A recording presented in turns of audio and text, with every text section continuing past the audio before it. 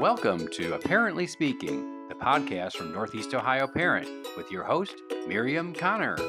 Hi, this is Miriam. Thank you for listening to Apparently Speaking. Having a baby is a truly amazing time, but it also comes with a lot of questions, especially during that first year. My guest today has answers to all of those questions because she's written the go-to resource for new parents looking for expert advice on their baby's health, growth, and development. Ari Brown, MD, is a practicing pediatrician in Austin, Texas for over 25 years after completing her pediatric residency and fellowship in developmental behavior pediatrics at Harvard Medical School, Children's Hospital, Boston. Her passion to advocate for children and educate families extends beyond the office setting. She's the author of the best-selling 411 parent education book series, including Baby 411, Clear Answers and Smart Advice for Your Baby's First Year, with the new 20th anniversary 10th edition out this year. She's appeared on numerous national news and talk shows, including NBC's Today Show, Dr. Phil, and CNN. She's a trusted voice for children's health, serving as a spokeswoman for the American Academy of Pediatrics. Dr. Brown has received the American Academy of Pediatrics Lifetime Achievement Award for Child Health Advocacy. Sponsored by the all-new Mazda of Kent. Your family's safety is our top priority, and Mazda has more Insurance Institute for Highway Safety picks than any other manufacturer. So get to your Mazda destination, Mazda of Kent. Check out new Mazda CX-5 crossover SUVs, Mazda CX-30 CUVs, even 2023 Mazda CX-50 crossover SUVs. And U.S. News and World Report awarded Mazda Best Car Brand. Check out their new retail Evolution dealership, the all-new Mazda of Kent, mazdakent.com. Well, thank you so much, Dr. Brown, for being here. I really appreciate it. Absolutely. Excited to talk to you today. Yes, me too. I was telling you before we started recording that, I don't have probably a lot of baby content, that baby, that first year. And that's so important. And that's such a time where there's so many questions and, the unsure of this and that. And so, I'm going to make a mistake. So I'm very excited to have you here because you're a complete expert on that topic. So thank you so much for coming. And I know your books, especially the Baby 411, it's such a huge book and covers so many things. So really just want to talk to you about that and baby's first year. And so maybe we can start out with, maybe some of the most popular questions or topics that you seem to get. Wow. It's funny because so first of all, I started writing my first edition of this book 20 years ago. We're now on our 20th anniversary edition, our 10th edition. So I update. That's amazing. Yes, yeah. I know it's been quite the ride, but we update these books every 2 years because questions change, right? Mm-hmm. And so there's some evergreen content that absolutely, never changes. And that was probably the first, 400 pages of this book. And now, this is an encyclopedia. I mean, now it's like 600 pages. So it's not a book you just kind of sit down and right. But it is just jam-packed with questions and updated to the questions that parents ask. And so it's been a fun ride for me because it challenges me. So my day job is that I'm a full-time practicing pediatrician.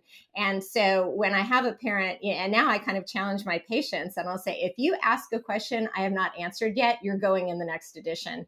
That's great. Then it becomes kind of a game. Like, has anyone asked you that? Challenge, yes. Yes. So that said, what are the most popular questions? I will say there's the evergreen questions, which are, why is my baby crying? Yeah. Is this an emergency? What is that in my baby's diaper? Should I be worried? Right. And that stuff never changes. And, and how do I get my baby to sleep through the night? Yes, of course. Which is the holy grail of parenting is how do I accomplish that one? Yeah. Right. Right. And then there are more nuanced things about breastfeeding and what's safe and, what's the data on some of these things? Is it really okay to, kind of bring back some of these things that I couldn't eat or I couldn't drink during pregnancy? Is it okay while I'm breastfeeding? And, where do we draw the line on, safety questions about that? and really just making breastfeeding successful. And then if you are supplementing or if you're choosing infant formula, oh my gosh, that has evolved because there's so many more options, and parents are really I will say to the parent consumer credit, a lot of formulas have changed and evolved because parents have said, you know what, I want, something that feels cleaner, that feels organic, that feels like it's made with pure sugar and not corn syrup, and and what's safe, and so those are, that gets into some deeper dives on questions. But I think that the families that I've worked with over the years really, they're seeking that kind of information because they want to be empowered and they want to make informed decisions and feel confident about those decisions, right? And so we covered the gamut, and then there's a whole section on illness and infections, and that's been fun with this. My latest edition now includes all of the journey that we've taken on COVID and our learning curve on that. But yeah, so it's every question you can probably think of, and again, and I'll challenge your listeners, if you come up with a question. It's not in the book, we will put it in the next edition. I love it. That's great. Or I'll do a special TikTok video just for you. So.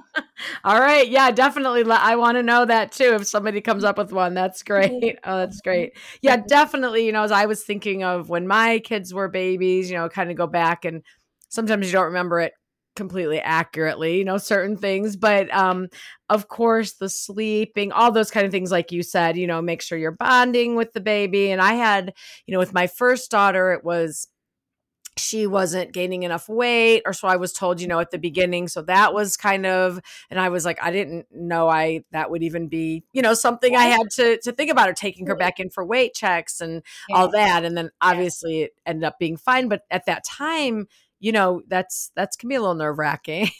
Yeah. Well, and yes, I think that I have two kids of my own, so I've been through this, the patient side as well. Yeah. And I think when you're pregnant, you spend so much time thinking about your pregnancy, right?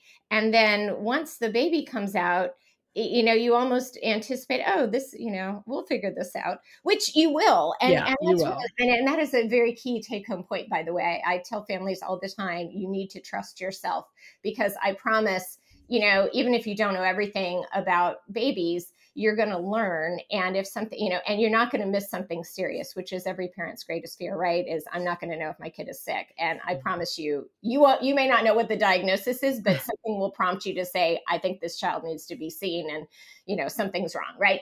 But that said, that's where, my job as a pediatrician comes in, is like, hey, there's a lot of stuff that happens early in your, in the first few days of life that a lot of parents, I love talking to pregnant families to say, okay, let me tell you, like, there's a train wreck coming. you don't know what's coming, and the more that you're prepared for those early days, the less scary it is. And so those early days, to your point, one of the things that we're watching very closely for is newborns and losing weight. And so that's something that I definitely walk through with, and if you can read that chapter, or, watch my little newborn care videos before the baby's born, super helpful, because that's the thing that gets a lot of parents, that you're like, wow, my baby is losing weight, which they lose up to 10% of their birth weight in the first few days of life, because they're born with kind of extra water weight to carry them through the first few days.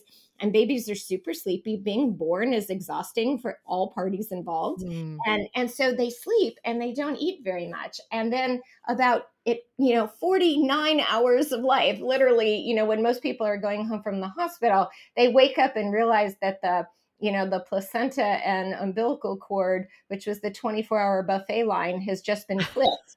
And they want food. And then if moms are breastfeeding, it usually takes to day 3 to day 5 for the mature breast milk to come in. And so it's a bit of a leap of faith watching this baby who is very hungry and looking for food, and that demand makes them insatiable. But that's what drives mom's milk supply to come in. So that's nature's way. And it's this elaborate plan of the baby's losing weight, they get hungry, they want to eat, that drives mom's milk supply, and everything is usually works out perfectly between day 3 to day 5. But we as pediatricians are monitoring that. And so we see that, so we'll see the baby for a follow-up, usually day 3, day 4 of life. And oftentimes I tell families this all the time, like the next official visit is the 2-week well check, but I'd be real surprised if we don't see you in between then, because we want to hold your hand and make sure that your baby's flying. And if they lose more than 10% of their birth weight and then they get dehydrated, then they get too tired to do their job, which is to eat and drive that milk supply. And so we follow that, and babies get jaundice as a result of that. And so that's the other thing we're following. So we see a lot of families with newborns, which I don't think that parents really realize, again, because they're super focused on pregnancy and delivery. And after delivering 2 babies, boy, yeah, that's an important thing to be prepared for. But also, the aftermath is that we're making sure that that baby is flying and everyone feels confident that the baby's starting to gain, because then they'll start to gain an ounce a day at that point, which is amazing because they gain about a pound every other week. Amazing, right? Yeah, it really is. Just all of a sudden it takes off, it's right. But, here's the reality check is that we all have to, go to driver's ed to be able to drive a car, but there's no parenting license. And so, so we don't necessarily know those things. Right.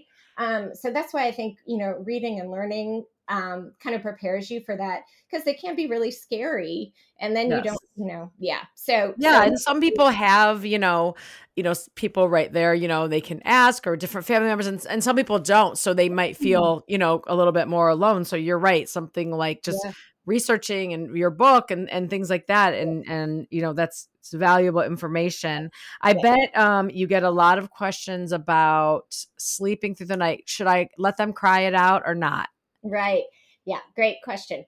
So, every parent goes through this, because no one tells you. Well, actually, I think people do tell you, but you don't really realize. Like, I don't think you can fully appreciate how exhausted you're going to be. Mm-hmm. And so again, from my baby's not going to do that. And also, like so as somebody who went through, 3 years of sleep deprivation during my pediatric residency, the difference between that and being a new parent is that at least I got to go home and go to sleep. Like, I'd be on call, I'd be up, and then I would go home and go to sleep, and I would catch up. But as a new parent, you never get that, right? And so your baby needs to eat frequently. They eat 8 to 12 times a day. 8 to 12 times a day. And that doesn't mean necessarily every 2 to 3 hours, but in general, that's kind of how it usually plays out. But sometimes they will do this cluster feeding where they eat, 3 meals in a row, and they never do it during the hours you want them to. Never. Because they don't make melatonin, which is what controls our circadian rhythm and makes us sleepy at night and makes us wakeful when the sun rises. Babies don't make that for the first 6 weeks of life. So they're ready to party. The sun, sun goes down, they're awake. And so you never get to catch up. And so at some point, you're excited initially, but then the euphoria wears off, and then you're just exhausted after doing this for like 8 weeks, where you're never getting more than a 3, hour stretch at night, or during the day for that matter. You can't catch up. And so that's when parents are always looking for, well, what is the end point here? And so they're all looking for the answer of how quickly can we get this kid to sleep through the night? And, am I going to spoil my baby by picking them up all the time? And so, the very short, version of the answer to this question is, for the first 3 months of a baby's life, neurologically, their brain is very immature. And so you're not setting up any bad habits. And you kind of do what you got to do to get, and you'll figure it out. It may take a couple of weeks, but you will figure out what reliably soothes your baby and gets them to fall asleep. In those first 3 months, as long as it's safe, which is really important, because a lot of parents will cave to do things that are not safe in the interest of sleep. But whatever that safe solution is that works, you're not setting up any habits. But the caveat to that is know when your baby matures, and Mm. also know when your baby doesn't need to eat all the time. And so those things kind of fall into place from 3 to 4 months of life. And so the sweet spot for a baby who's born full term, so a baby born on time, who's gaining weight appropriately, 17 weeks, which is about 4 months of life, that's when your baby's kind of brain light turns on and they start to form sleep associations. And we're all creatures of habit. And so if you set up a routine, a healthy sleep routine, they will start to associate that routine with falling asleep. And so all the things that you probably do in those first 3 months, which is rocking them until they're dead weight on your shoulder, or nursing them until they fall asleep, and then hoping they stay asleep when you gently move them into their sleep space. Those things are no longer a good idea by 4 months. That's when you want to separate falling asleep from the feeding and the cozy cuddling. And so you read them a book, you sing them a song after you've done a feeding session, and make sure that they're relaxed but not asleep when you transition them to their correct. I did that all wrong, which is why I could never put my kids down, but that's okay. Yeah, you have all kinds of moments to do all the cuddly stuff, and so I'm not telling people to take that away. It's just that little transition period where they know that they know how to fall asleep. Because if they know how to fall asleep, let me tell you, a 17-week-old, a 4-month-old should be able to sleep 6 hours on the front end of the night without needing someone to help them fall back asleep, without needing to eat. And boy, I tell you, 6 hours feels amazing. Yeah, that feels amazing now. And the thing that, and parents always go, oh, I'm not sure I can do this. Yeah. And let me tell you something. You are a better parent if you're well rested. This is the reality, right? And happy parents make happy children. And so, everybody gets better sleep. Everybody's well rested. Your baby is more prepared to, do those developmental things they need to be doing. And you're a whole lot happier and have a much longer fuse, right? Yeah. So I always tell people, this is what your baby is capable of. This is when they're capable of it. And you need to grow with your baby. See, because and again, we all do this. And I as a parent also do it, is you have to grow with your child. So, you kind of go, oh, I'm going to roll with this because this works. But the thing is your child is not the same child as they were 2 weeks ago or 2 months ago, right? And so you have to adapt with your child as they grow. Your family's safety is our top priority, and Mazda has more Insurance Institute for Highway Safety picks than any other manufacturer. So get to your Mazda destination, the all-new Mazda of Kent, MazdaKent.com. There's no inventory shortage here. Test drive a new Mazda today. Check out new Mazda CX-5 crossover SUVs, Mazda CX-30 CUVs, even 2023 Mazda CX-50 crossover SUVs. And maintenance is no charge for 1 year. Plus, Mazda certified pre-owned vehicles with the balance of a 7-year, 100,000-mile warranty.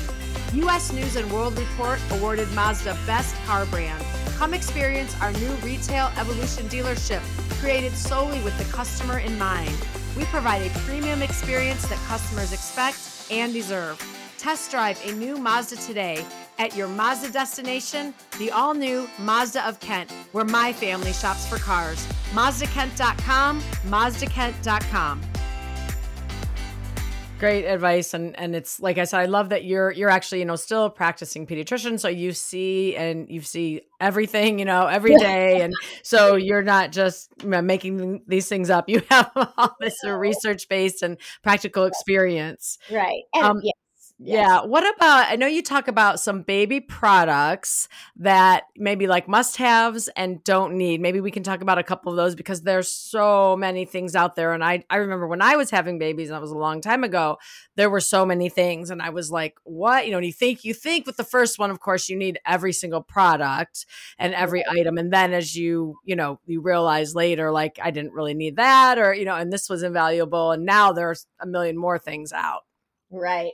Yeah, I would say that I have more things on the you don't need this list than you do.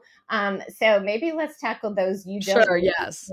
And particularly when it comes to sleep, because again, parents are seeking solutions because they just, want a good night's sleep. And so there are a lot of products that are not consider, and by the way, I serve as a spokesperson for the American Academy of Pediatrics. Mm-hmm.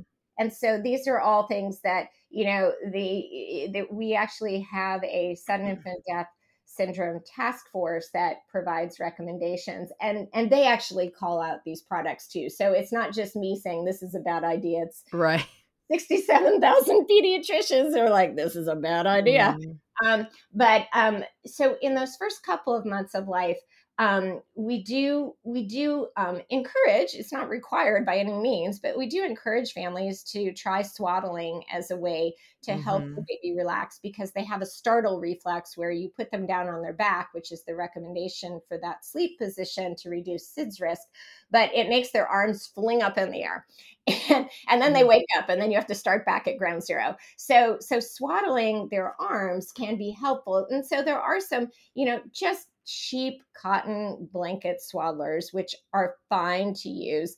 There are some more sophisticated ones that have Velcro. Those are okay to use. And then we get into the gray zone of, these things where these are really kind of products that are not safe because it interferes with the baby's ability to protect themselves. And particularly after 2 months of age, we tell people to stop swaddling, because that startle reflex goes away and the baby needs to move around in their sleep, A, to protect themselves and breathe, and also B, to prevent having a flat head from sleeping in one position for several hours.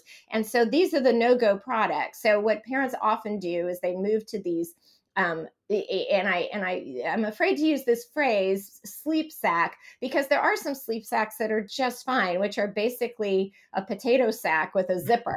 And if it's just a sleep sack, it's fine. You can also use sleeper pajamas. I don't know why. I mean, I think if you're changing a diaper at night, maybe a sleep sack is useful. Right. But there are sleep sacks that actually have swaddle features. Don't recommend those. There's sleep sacks that have weighted, they're weighted blankets essentially that keep the baby from being able to move. And then my very least favorite one is the Magic Merlin sleep suit, which is basically like the Michelin Man. It reminds me of A Christmas Story, and the poor kid walks away in his snowsuit. But that's essentially what it is.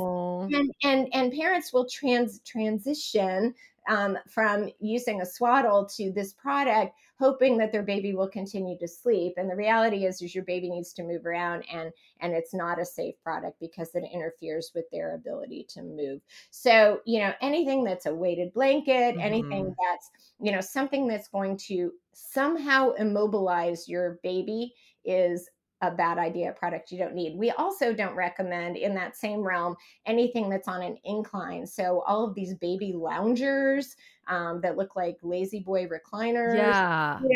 Those are unsafe, and there have been entrapment and strangulation, horrible stories about those products, because the baby doesn't have that head and neck control, and they can actually block their airway, or they can roll over and then suffocate. So anything that's flat is fine. And actually, we encourage people, when their baby is awake, not to be in one of those, and that you're either holding them, or you can even have one of those products where the baby is actually like a Ergo Baby or a Baby Bjorn, where you're actually carrying your baby hands-free, but then they're not leaning on the back of their heads. So those are actually pretty good. So that would be a product that would be okay, and probably a good idea, is having one of those infant carriers. And again, kind of a cheap swaddler, or those would be okay products. And the final thing, kind of not related to sleep, is that people always ask me about pacifiers, and is it okay to use a pacifier? And if you're breastfeeding, does it interfere with breastfeeding? And the answer is no, it does not interfere with breastfeeding, in the sense that your baby's not going to take a pacifier, or your baby's not going to nurse. They're going to take a pacifier. If they're hungry, pacifier is not going to fly. They don't want that. But the caveat of nursing with a pacifier is that how the baby suckles with a pacifier is a little different than at a mom's nipple. And so to prevent nipple trauma, we always recommend trying to make sure breastfeeding is well established, you're a good team, and your technique and the latch is good before you introduce the pacifier. And I always prefer this, and all the lactation consultants I've ever worked with prefer the Soothie brand because it's more shaped like a human nipple. So your baby is not chomping at the pacifier and then chomping at your breast, because that makes breastfeeding not fun. And we want breastfeeding to be successful. And I always see kids, I don't know, but I guess they're not really babies. And we're talking about babies, but I think that are maybe too old for that. And they're not talking or like having that smiling or all that. I'm like, take that out. Actually, okay. So I have a whole section in my book called The Great Binky Debate. And actually have brought in speech therapists and a dentist and an orthodontist. Go, okay, what's your take on pacifiers? And then my own personal take. And I always tell people, please, there's a time to use the pacifier and a time to stop.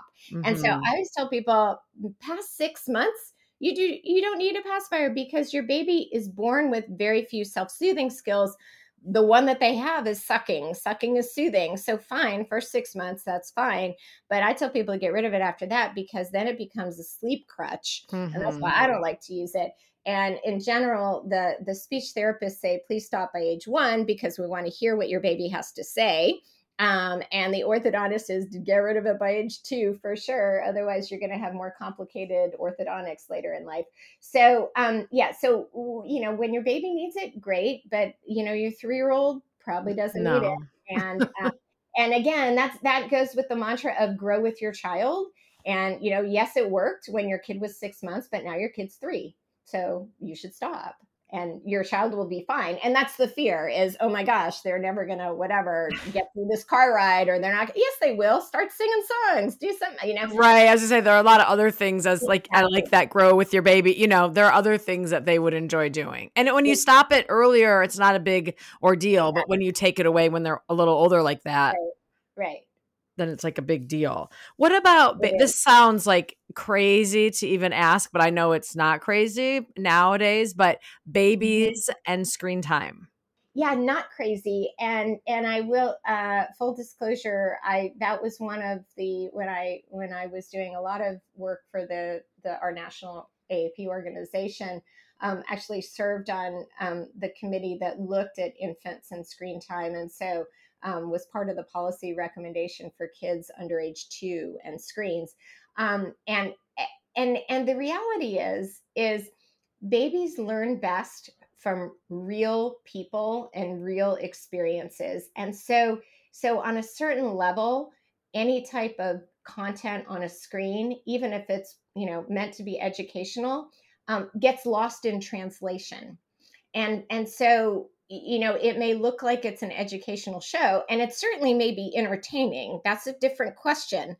Entertaining, yes. Educational, no. So if you're looking for, something that's going to foster your child's development, it's better to not have the screen on. So one is it gets lost in translation. The other is how media is used. And so sometimes media is on for the parent and not for the child. And that's called background media. And when background media is on, it's distracting for the child. Actually, studies have shown that the child will, be sitting there playing independently, but they'll keep looking up at the screen or be listening. And the other piece is that, and this is really critical, is that talk time. So a parent just jabbering, having a monologue about what they're cooking in the kitchen while the child is playing on the floor, talk time goes down by 85% when that background media is on. So even if you're just kind of, watching the news or whatever you're doing while you're preparing dinner, it's probably better not to do that so that you can actually have some, what does not seem meaningful, extremely meaningful time with your child. So, a lot of times parents are asking about developmental stimulation and how can I do all these things? I'm like, it's pretty easy. It's very organic. And you don't realize the power of what you're doing in those moments where you're talking to your child. So I would say in general, I would not turn the screens on because it is Pandora's box, right? For all of us. So if you can wait as long as possible, that would be great. I'd be very mindful. And then what is educational is when you're sitting down with your child. And so what we know is for older kids, so 18 months, definitely age 2 up, if you're sitting there co-viewing and co-experiencing what is happening on that screen, that is what makes it educational, because then you can talk about it, right? And it starts a dialogue. So it's not parking your kid in front of the screen, it's sitting down with your child if you want to make it a developmental experience. Yeah, that's great. I love that. And just, good reminder, you may be thinking, well, it's just a baby. They don't really know what's going on. And so I'm just, maybe a mom's been home all day. Like, I'm just going to, put this show on or the news or whatever. But then, as we all know, time gets away from us. You get sucked in. And then instead of having that, you don't have to have this big plan. You don't have to buy anything, but just talking, even if you're, like you said, talking about, you kind of maybe think you're talking to yourself, but, you're just talking to the baby, having that eye contact and the facial expressions, I think is really important. Yes. Yeah. I know we, when we rolled out our policy statement, which of course everyone balked at, and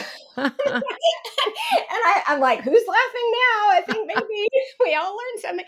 But, the comments that I heard were, has Elmo ever killed a child? And I'm like, no. And I get that you need to take a shower and you can't spend 24 hours a day with you, and you need to take a shower and you need a brief moment away from your child. But the point being is, guess what? And this may be a good, message to, kind of end on here, is that playtime turns out to be really important, unstructured playtime. And so you're not, leaving your child alone when you ask them to play independently. And, I'm not asking your 3-month-old to play independently, right. But say by 6 to 9 months, when your child is, sitting upright and they're in a safe place where they can't wander off while you're taking a shower, put them in the bathroom with you and give them some toys on the floor, and you'd be amazed what they come up with. And, you don't need much, and they will, and that is a beneficial experience. So problem solving and creativity is kind of a lost art, and we don't want to lose that on this generation of kids.